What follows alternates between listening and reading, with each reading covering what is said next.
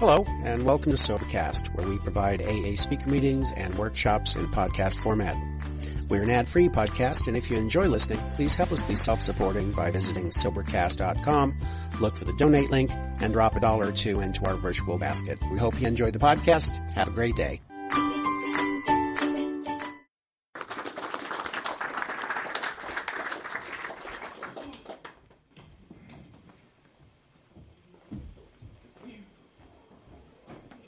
Hi, my name is Dawn, and I'm an alcoholic. I'm sorry. I'm just going to say this and get this out there. I know none of you will believe it, but I'm a little nervous. So to take the power out of that, I'm just going to say it right out loud. My home group is Women Saturday Soul Searchers. It meets on Saturday mornings in Ballard from 10 to 11 a.m. My sobriety date is May 14th, 2012. So I have just about 2.5 years of sobriety right now. So, my story has changed over the last 3 years. When I first came into AA, I used to say, when I started talking, that is, that I started drinking because my mom died.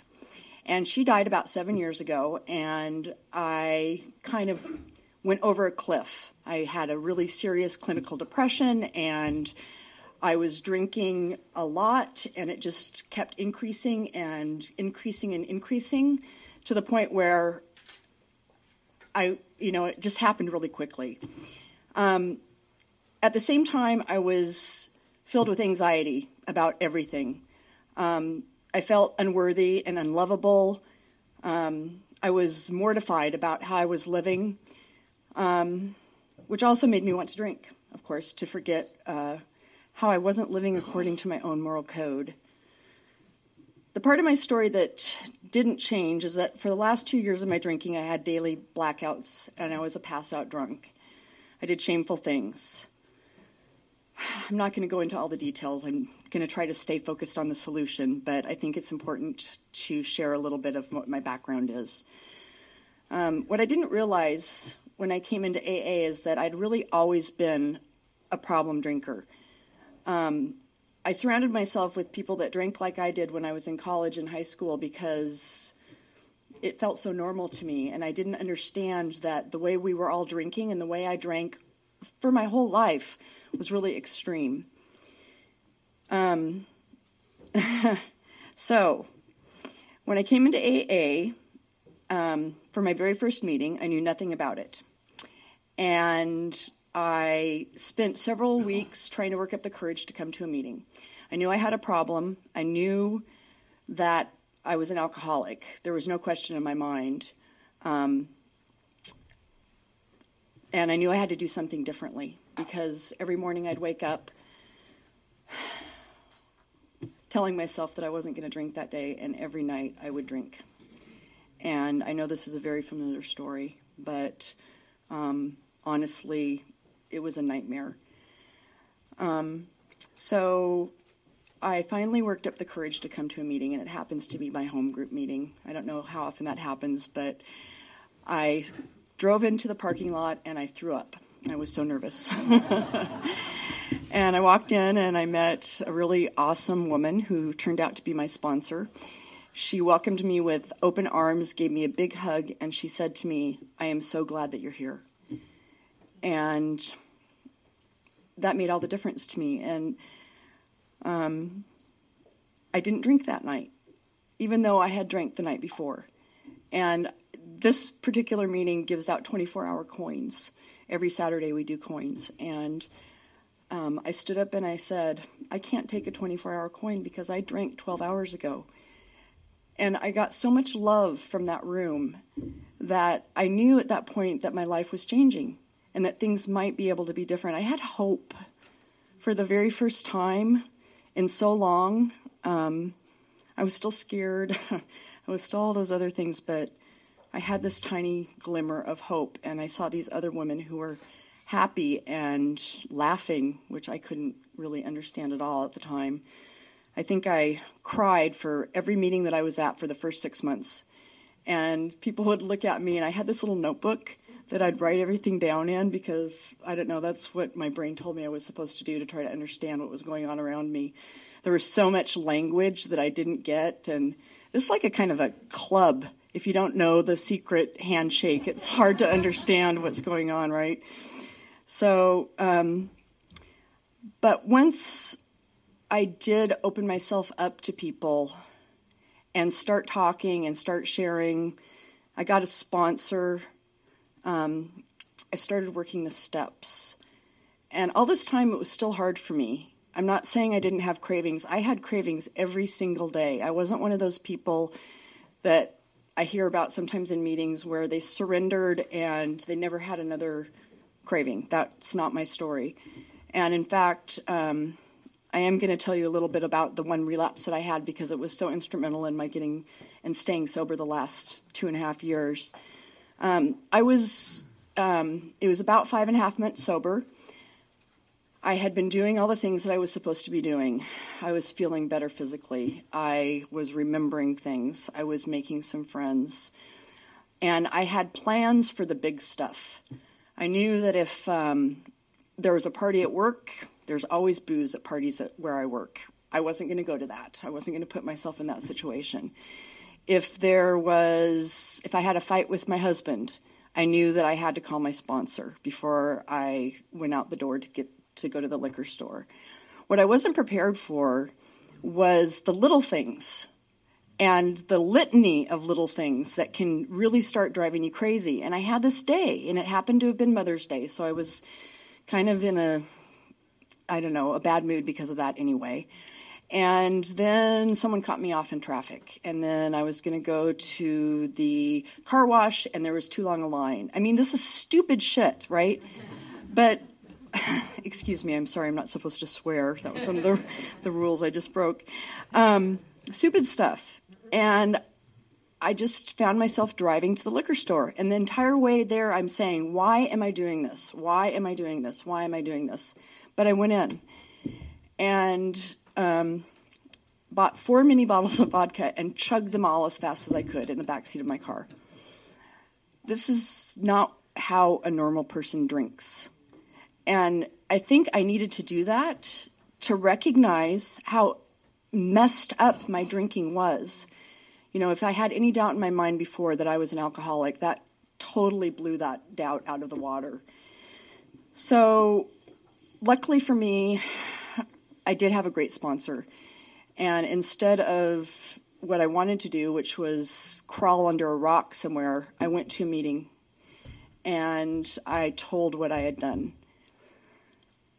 And I cried because that's what I do. So that's what it was like. And what it's like now is that I still occasionally get hooked by cravings. I'm an alcoholic. I'm always going to, I think, have cravings for stuff. But what I've learned in this program is that I can be uncomfortable. I didn't know that before. I didn't know that I could sit through something that was disturbing to me. I didn't understand that I could have fears and still be okay out the other side. I had certain things that I was so scared of. This is going to sound so melodramatic, but I really believed that I might die if they happened to me. My husband leaving was a big one, and he was so close to leaving me before I got sober. You know, I have been given a gift, and for me, most days, these days, I can be sober and I can be happy. And I think to honor and to keep the gift, and I know for myself, I have to work at that every day. And sometimes that doesn't feel like what I want to do. I'm basically a lazy person, and, it's hard for me to keep up routines, but I have found that the routines are what keep me sane. And when I first, found my daily meeting that I go to every morning, really helped me stay centered. Let me see. I know that I'm an alcoholic. I know that I'm powerless over alcohol, and that if I drink again, my life will be unmanageable. I have more or less found a higher power of my understanding, and I've asked for help. Those are the things that I recommend to all new people. I go to several meetings a week, and like I said, when I was new, I found a daily meeting that really made a huge difference in my life. And I have a service position. I'm the GSR from Women's Saturday Soul Searchers. Keeping busy and doing these simple things that I was told to do by my sponsor are the things on a daily basis that keep me sober. When I don't go to meetings, when I find myself in that rut where I don't even want to brush my teeth in the evening because, when I was drinking all the time, I always passed out. I never had to brush my teeth. But what I realize is that it just means I need to, go to more meetings, or I need to work with one of my sponsees. Today, I have 3 sponsees, and meeting with them is one of the joys of my life. Today, I was lucky enough to be able to do a 5th step with one of them, and we cried because that's what I do. And it was awesome, and to see people grow and come in and be so scared and remember what that was like, how scared I was, and know that even though I had some really bad things happen to me in my life, and I made some really crappy decisions, and I hurt people that I loved, I get to start over. So let's see. And then I'll just close with this. When I was drinking, I used to think that it gave me a sense of joy, that it gave me the ability to be free and easy and happy with people. What I didn't realize is that it really was taking my joy away. And I did at the end, but for a long time, I thought it was something that was good for me, right? In a twisted sort of way. That didn't come out the way I meant it to come out. But I now have moments of joy in my life that I never had in the 30 years of my life when I was a drinker.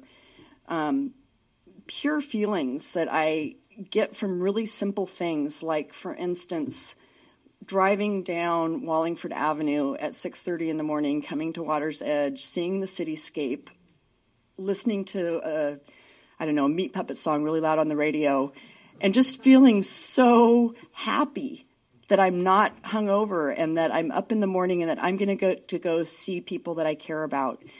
I'm happy now, and I'm sober.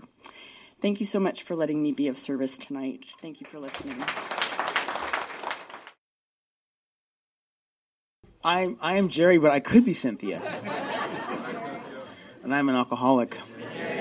Can you hear me okay? Yeah. Okay. Sure, Cynthia.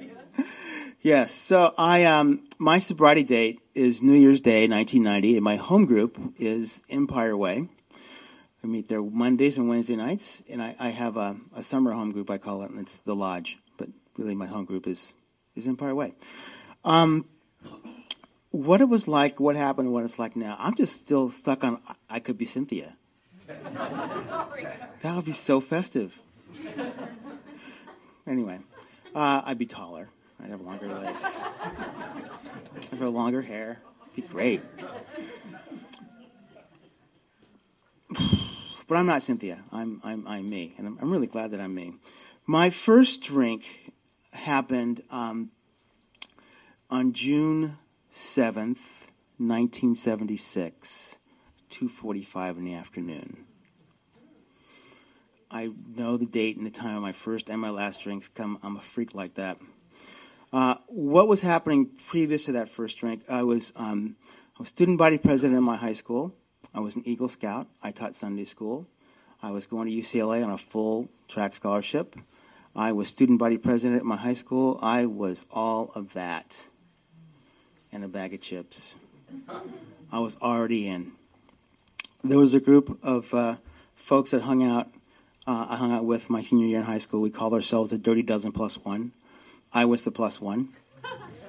I was the guy that drove people home after parties. I was everybody's friend. I was nobody's boyfriend. I had a master key to every lock in the school. I don't know why they gave that to an 18-year-old kid, but they did, which got me into the club. So my senior year in high school was full of lots of adventures, we'll say. What happened on June 7th, 1976? It was Baccalaureate Sunday. I sang in the church choir at my little church, La Puente Foursquare Church. I sang my little solo from my couch every Sunday, or almost every Sunday, in the youth choir. And I told my parents that I would be home in time to make it to church. Church started at 5:45. Baccalaureate service happened that day at 1 o'clock in the afternoon. Plenty of time. But one of the guys in my group, his name was Bobby. His dad had stopped drinking and had taken all the booze out of the bar in his house and packed it in these boxes and put it in his garage. And Bobby's dad was spending way too much time in the garage. And he didn't want to do that anymore. So he offered us, this little group of guys, $20 a piece if we could make that problem just go away for him. So, there's 13 of us. How hard could it be?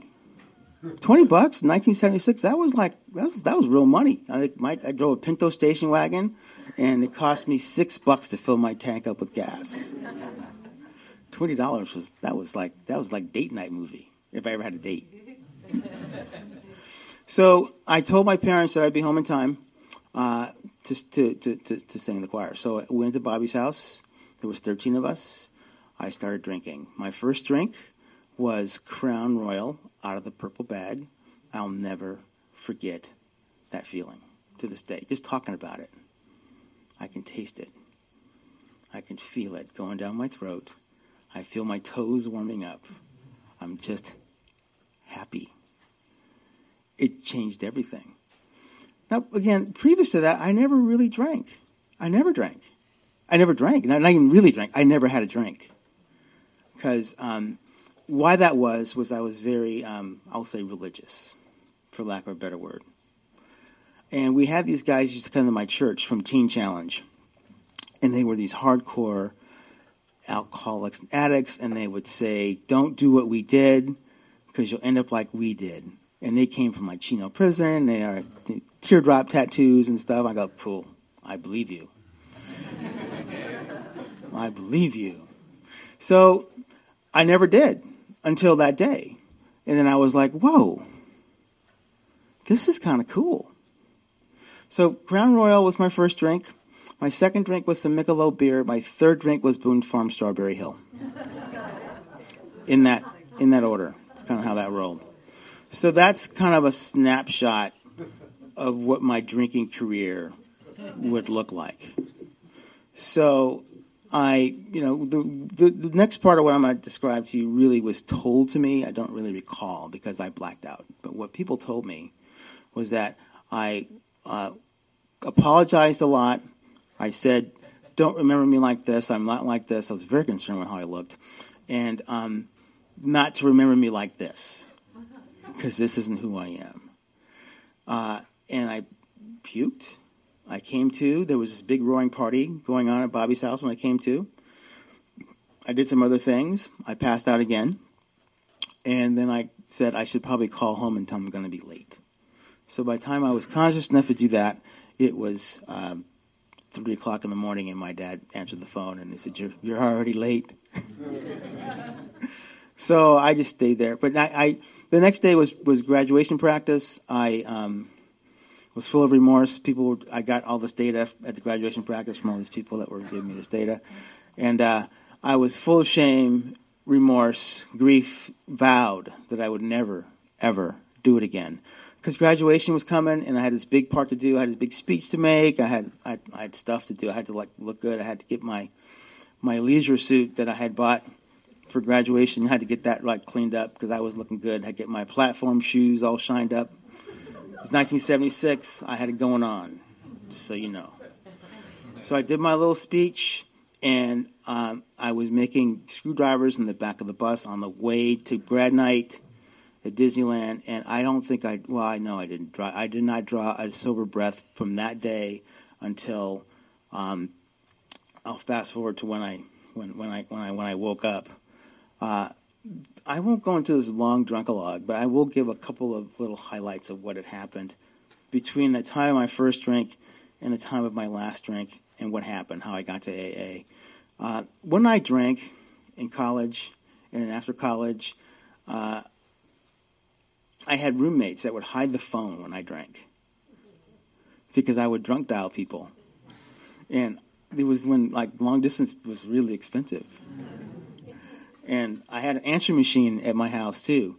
And I would leave myself messages, like the old school answering machine, like when you have to the little tapes in them and stuff. So I would call myself or leave myself messages when I was drunk about don't drink like this again. You are in big trouble. Dude, you have no idea how messed up you are right now. You won't remember making this call, but you'll listen to it tomorrow. You'll know that you made the call. I did that a lot. My roommates would hide the phone because I would have $300 phone bills and I had no idea who I was calling. I called people all over the country. Drunk. But I didn't have a problem. I was just, young. I'll fast forward. Now I'll get sober here pretty soon, but not right away because I have 27 whole minutes. This is awesome. This little timer.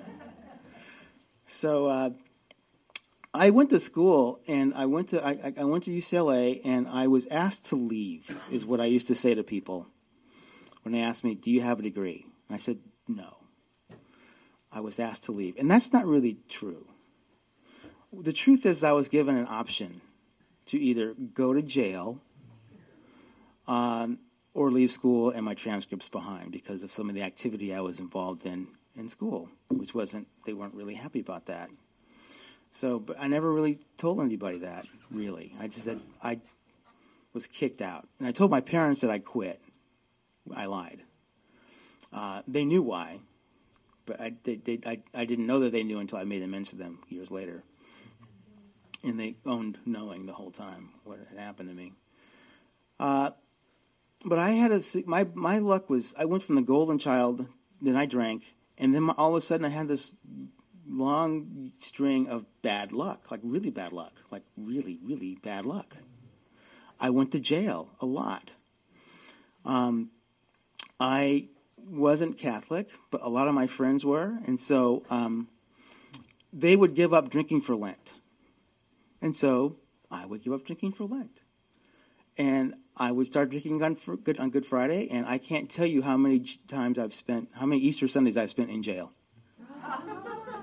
Because that's what I did. Because I never drank in safety, ever.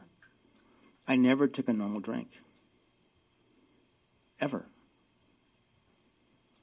And I didn't really get that until way later. I mean, the first time I drank, I blacked out.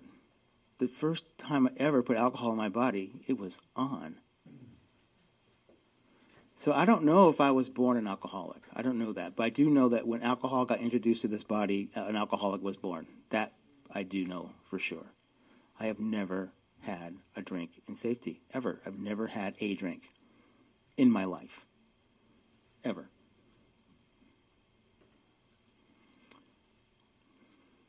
So I'm convinced of that now, but I wasn't always. I did not think I was an alcoholic when I got here. I had other issues. So I got arrested a lot. I was very arrogant. I had really bad luck. What can I say? When I drank, I had bad luck. Bad things happened to me when I drank. I got every time. So I was living in the Bay Area. I was living in San Mateo. I was a stockbroker at the time, and I had a really great job and this really nice car that I slept in. And I was sleeping in it because I couldn't pay the rent on my apartment, because I couldn't pay my bills, because every time I got paid, I would get drunk. Every time. So I didn't know how to take care of I thought I was crazy. So what happened was I was a really good stockbroker, by the way. I was really good. My customers really liked me. I did really well. So part of my life looked very together. I looked really good. I had great clothes. I had a really amazing car. I had an awesome apartment that had no furniture in it. And the other part of my life was that I was getting ready to go to jail in Redwood City, in San Mateo County, for a year for 14601.1A's. That's driving while your driver's license is suspended or revoked. I had 17 of those. I had my third DUI and some other various and sundry charges. So and when I was in court in front of the judge, he said, you have a total disdain for the law, Mr. Montgomery. You don't have any, you're completely entitled. You're a mess, and we're going to throw a book at you.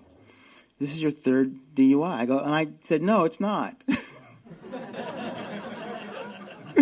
It's not.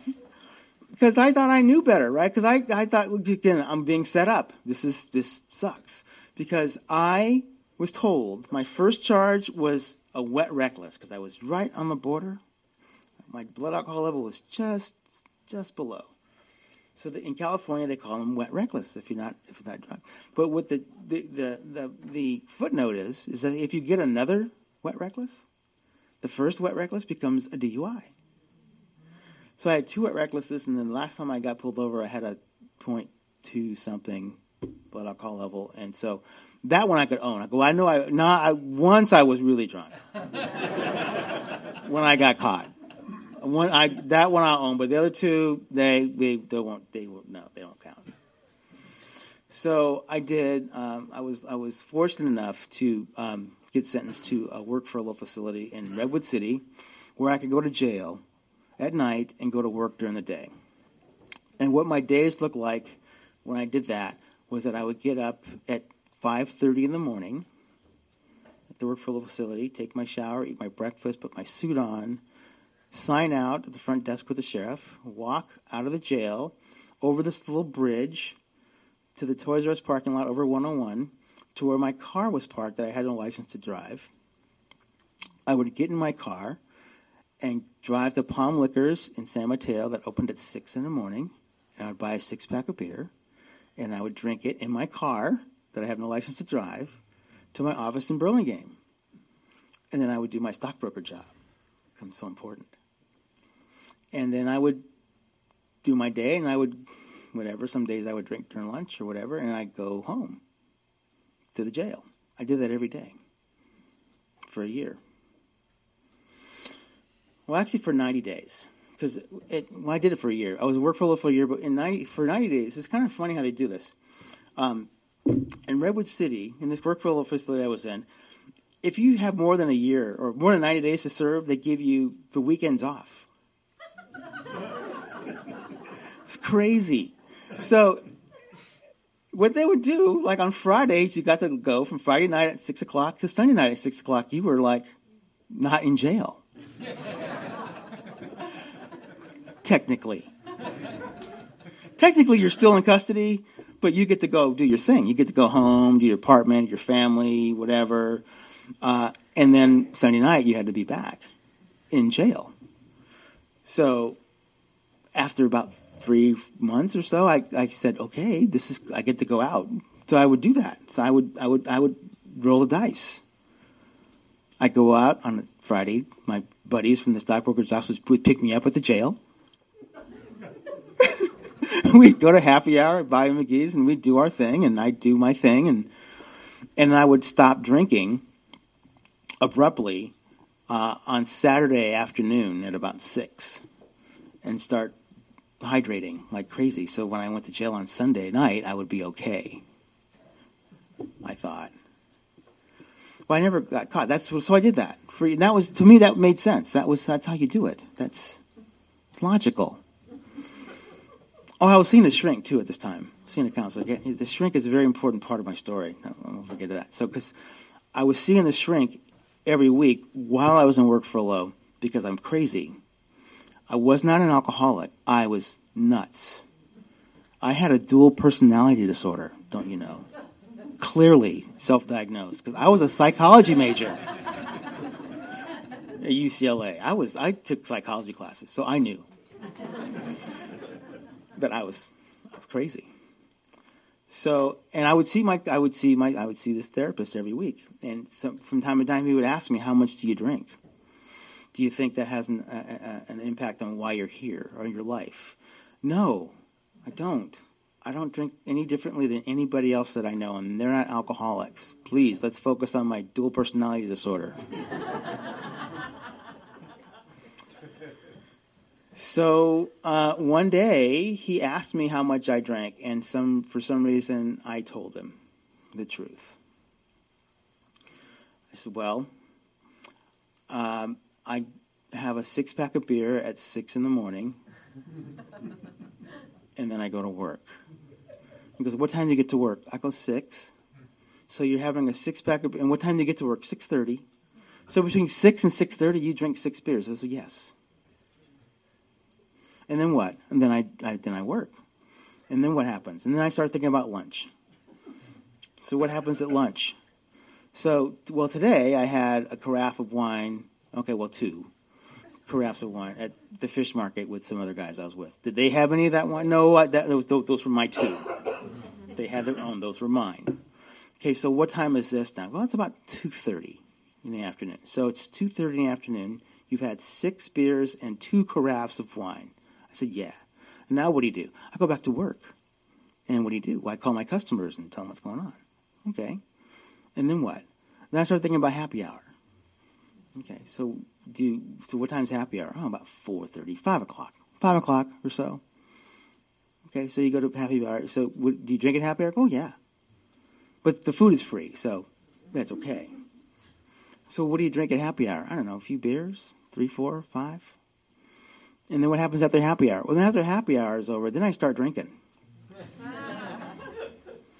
So he's like taking score, and he's asking these questions to sound like I'm talking very calmly.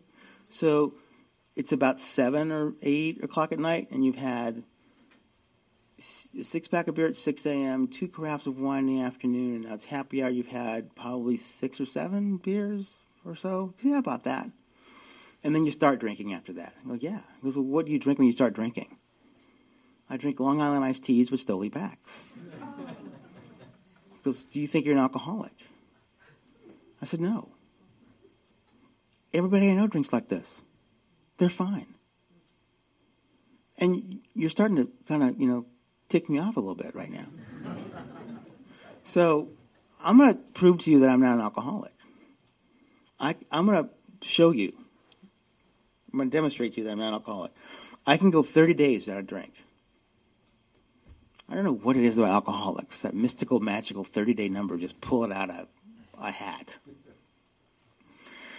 And after my 30 days of not drinking, then we can concentrate these sessions on my dual personality disorder, because I'm crazy.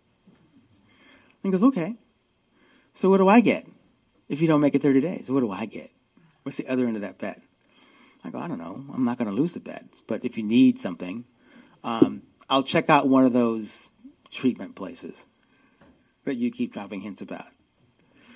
So we made this bet on a Friday at 5 o'clock. And he goes, "I want to see you the following Monday." Because I saw him every Friday.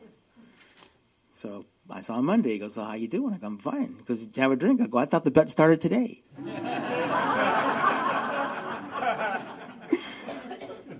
He says, "No. You know that." I go, "Yeah, I'm trying to be slick, right?" So he goes, so how long did you last?" I said, "About 15 minutes. It was Friday. It was happy hour. What do you think?" So he goes, "On top of being an alcoholic, are you also a welcher?" Then he insulted me. He insulted my honor. So that particular session I spent calling treatment centers with him in the office that day. So I'm pretty full of myself, and I'm thinking, well, if I got to go to these treatment places, I'll go to where the cool people go. So I called Betty Ford, the first place I called, because that's where all the rock stars went. I thought it was pretty happening. So I called Betty Ford, and the call went a little like this. Hi, my name is Jerry. I'm in my therapist's office. I lost a bet. He thinks I'm an alcoholic. Do you take my insurance? They're howling on the other end. Well, do you think you might have a problem? Well, I drink a lot, and I do other stuff too. But do you take my insurance? Well, no, we don't. And but you might want to call Hazleton if you really want to go to a cool place. That's really a cool place. They're just pulling my chain. So I called Hazleton, and they didn't take my insurance either. And then there was a program in Redwood City called Project 90 that mostly dealt with addicts. And they didn't have a bed for me. Then there was a place in Oakland called MPI, Mental Health Institute, and they were really cool. They were kind of slick. I think they were trying to manipulate me a little bit because they said, we hear you. You might not be an alcoholic, but we have this assessment that you can come and do, and we do take your insurance. We check that out. We do take your insurance. And we do this assessment, and if that's at the end of the assessment, if you are an alcoholic, we have a bed available like today. You can check in today for 28 days. But the assessment takes about 2 hours. When can you be here? I had some loose ends to tie up. I was really busy all of a sudden, and I told them I'd get back to them. So that all happened that first session, and then this was in May of 1988, and I finally made it to that treatment center in July of 1988. I was very compliant. I learned a lot about alcoholism. I graduated. I got my little thing, and my therapist, my counselor, and he said, here's Jerry. He was here 28 days ago. He didn't weigh very much, and he knew a whole lot, and he had his stuff together. And it's 20 days later, and he still has his stuff together, and he's leaving. Good luck. So I stayed sober for 40 days out of spite. I wasn't convinced that I was an alcoholic. I had other issues. So I was going to aftercare with one of my roommates from that treatment center who was not an alcoholic. He was a drug addict. And we're having this conversation on the way to aftercare in this car that I have a license to drive still over to Oakland from San Mateo. And he says to me, Jerry, you're not an alcoholic. You're a drug addict like me. I go, what does that mean? That means we can have a beer at this microbrewery before we go to aftercare and a burger. I said, that sounds awesome. So that started my journey of going to meetings, talking about how great it was to be sober when I wasn't. And that's what I did. I went to meetings drunk. I picked up chips for attendance, not continuous sobriety. That's what I did. I finally got convinced to my innermost self that I was an alcoholic because that one of these people that was at that first party that I ever got drunk at, my friend Wesley, knew I was in treatment and went to go see him in L.A. Whenever I went to L.A., I always planned to drink. And Wesley says to me, you're an alcoholic. You're not a drug addict. Let me tell you why. And he told me why. And I could hear him because his dad was a Skid Row alcoholic. He was a total drunk, and I was a pallbearer at his dad's funeral. And he goes like, this is who you are. And when Wesley told me that, the light bulb went off, and I went like, oh, my God, I'm an alcoholic.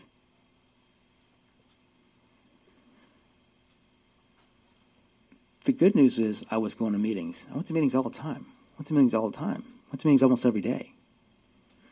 I don't know why alcoholics that are drinking go to meetings. I have no idea why I did that, but I did. And so at least I knew where to go. And so I was living in Santa Cruz by then. I was going to this men's meeting every day at noon because by then I wasn't working. I was unemployable, really. And I would go to Roxas, the old white men meeting in Henry, we used to call it. And these old guys would just tell me how to do it. And I would raise my hand as a new person every 28 days or every 15 days, or I get 40 days, or I get 2 months. And, and finally there was one guy, Fireman John, that said, Jerry, you can stop raising your hand and saying that you went out. And I said, well, why is that? Because you have to come in first, Jerry, before you can go out. Why don't you come on in? And so I did that. And it took me a while to get done. And when I got done, it happened to be at 10:45 in the evening on New Year's Eve, 1990. It was January 31st, 1989. So my sobriety date is New Year's Day, 1990, because the wheels just came off. I wasn't even drunk yet. I was just getting started. But when you're drinking and you have this information in your head, it's just not that fun. It's just not that fun. And I just got done. So I have 8.5 minutes to talk about what it's like now. That's what happened. That's how I got here. And what it's been like now, it's been interesting. There have been moments and times in my sobriety where I have had everything I wanted and wanted everything I had. I was happier than a gopher in loose dirt. Just like, this is awesome. This is amazing. Blessing, blessing, blessing, blessing, blessing. Cool, cool, cool, cool, cool. I've been married twice in this program and divorced. I have an amazing child. He's 12. He's never seen me drunk. Ever. There's another kid that I have. He's 25. That's the one I need to talk about. He lives in Cincinnati. He was on my lap the day that I got done at his New Year's Eve party. He was born November 6th. So his birthday's coming up. And had it not been for him, I think, he was really instrumental in me getting sober. Because I always said if I ever had a kid, my kid would never see me get drunk. Ever. And so I'm at this New Year's Eve party with this baby on my lap, and I'm drinking. And I looked at my kid, and I looked at the drinks and whatever else that was there, and I said, that was it. It wasn't me. It wasn't like I decided to stop and I stopped. I couldn't. I just couldn't. It just stopped working. Just like that. It just stopped working. So, and the obsession to drink was not immediately removed from me. I'm not one of those people that happened. I was going to AA. Everything was beautiful. No. I suffered and struggled with that compulsion to drink because I wasn't convinced that I was an alcoholic, really still, to my innermost self, until I went to the book with my sponsor and read the doctor's opinion, and he differentiated what makes me an alcoholic and not a heavy drinker and not a social drinker. What makes me an alcoholic is that when I put alcohol in my body, the phenomenon of craving kicks in and all bets are off. Normal people don't have that. Heavy drinkers don't have that. Alcoholics have that. I don't ingest alcohol like normal people. And until I got that, I suffered. And as soon as I got that, it's like, oh,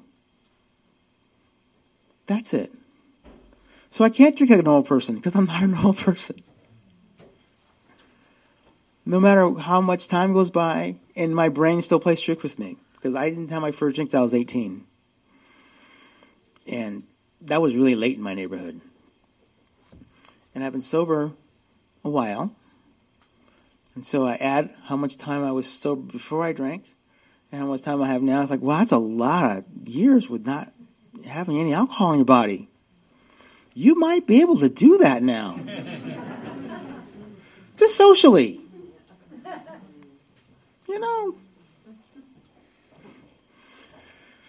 No.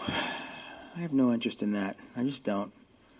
Because I remember what my life was like when I don't forget what it was like sleeping in my car because I got caught sleeping in my office. And you can't do that every day. So I still remember what it looks like and what that feels like, sleeping in your car and having this life where you think you look good, but everybody else knows that you don't. I was the last to know that the wheels had come off. Everybody else had knew. It was obvious. Except to me. I'll talk about sponsorship because I had an interesting call with a sponsee today, actually. And I called my sponsor before I came here tonight, too, so to stay current. And my sponsor is great. And one of the greatest gifts he gave me was when I did my fifth step. I had done a couple of I'd done a couple inventories previous to that with other guys that I hadn't got honest with, and I was still drinking. And that's one thing too. In AA, the steps don't work so good if you're drinking. They just don't. They don't work that good. They work better when you stop. Just a note. That's my experience, at least. But I had done a couple of inventories, and there was a couple things. Actually, there was a thing that I was going to take to my grave. And I'd done a couple of them, and I kept drinking. And so when I got the sponsor that I have to this day, Steve, has been working with me. I've been 25 years with Steve. When it was time for me to do my fourth step with him, my fifth step, I said, okay, so I'm just going to just open up with that thing. That was my plan. I'm going to show up at his house. I'm going to tell him that thing. And then when he throws me out of his house, I can go get drunk. That's what I'm going to do. And that was my plan. That was my plan as sure as I'm standing here. So I got to Steve's house, and he lit some candles, and we did a little prayer, acknowledging the presence of God. And he says, okay, you ready? I said, yeah, I'm ready. Here it is. I'm just going to just open up with this. This shouldn't take long. And I told him what it was, and he was like, he didn't even flinch. He goes, what else you got? It was this thing that I carried all these years, and I was so ashamed of. And it was like, this is a thing that just fuels my shame machine in my head. This is it, I'm gonna trust him with it. I drop my rock. That's what we call it. I drop my rock.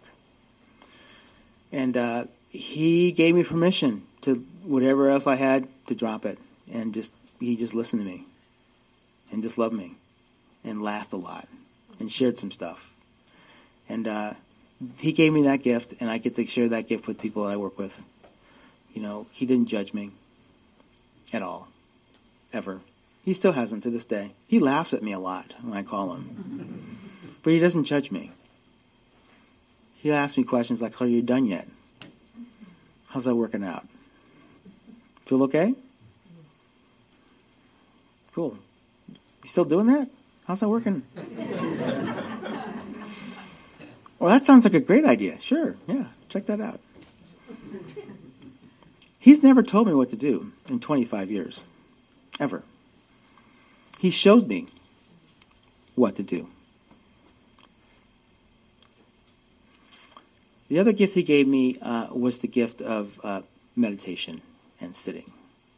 My sponsor will not leave his house any day until he's done that. He just won't do it. And so that's a gift that I take too. So that's where he asked me, so how's your P&M? Are you sitting? Are you praying? How's Zach? How's your kid?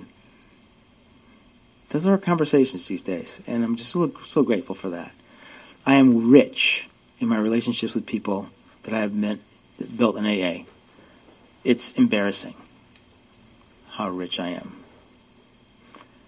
And I thank you for my sobriety, and I thank you for your time, and I thank you for your love.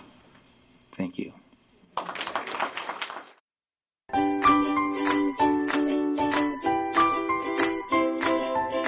Thanks for listening. I hope you enjoyed the podcast. Sobercast is ad-free, and we'd like your help in order to keep it that way. So if you'd like to help us be self-supporting by pledging $1 or $2 a month, visit Sobercast.com and look for the donate links. Thank you very much.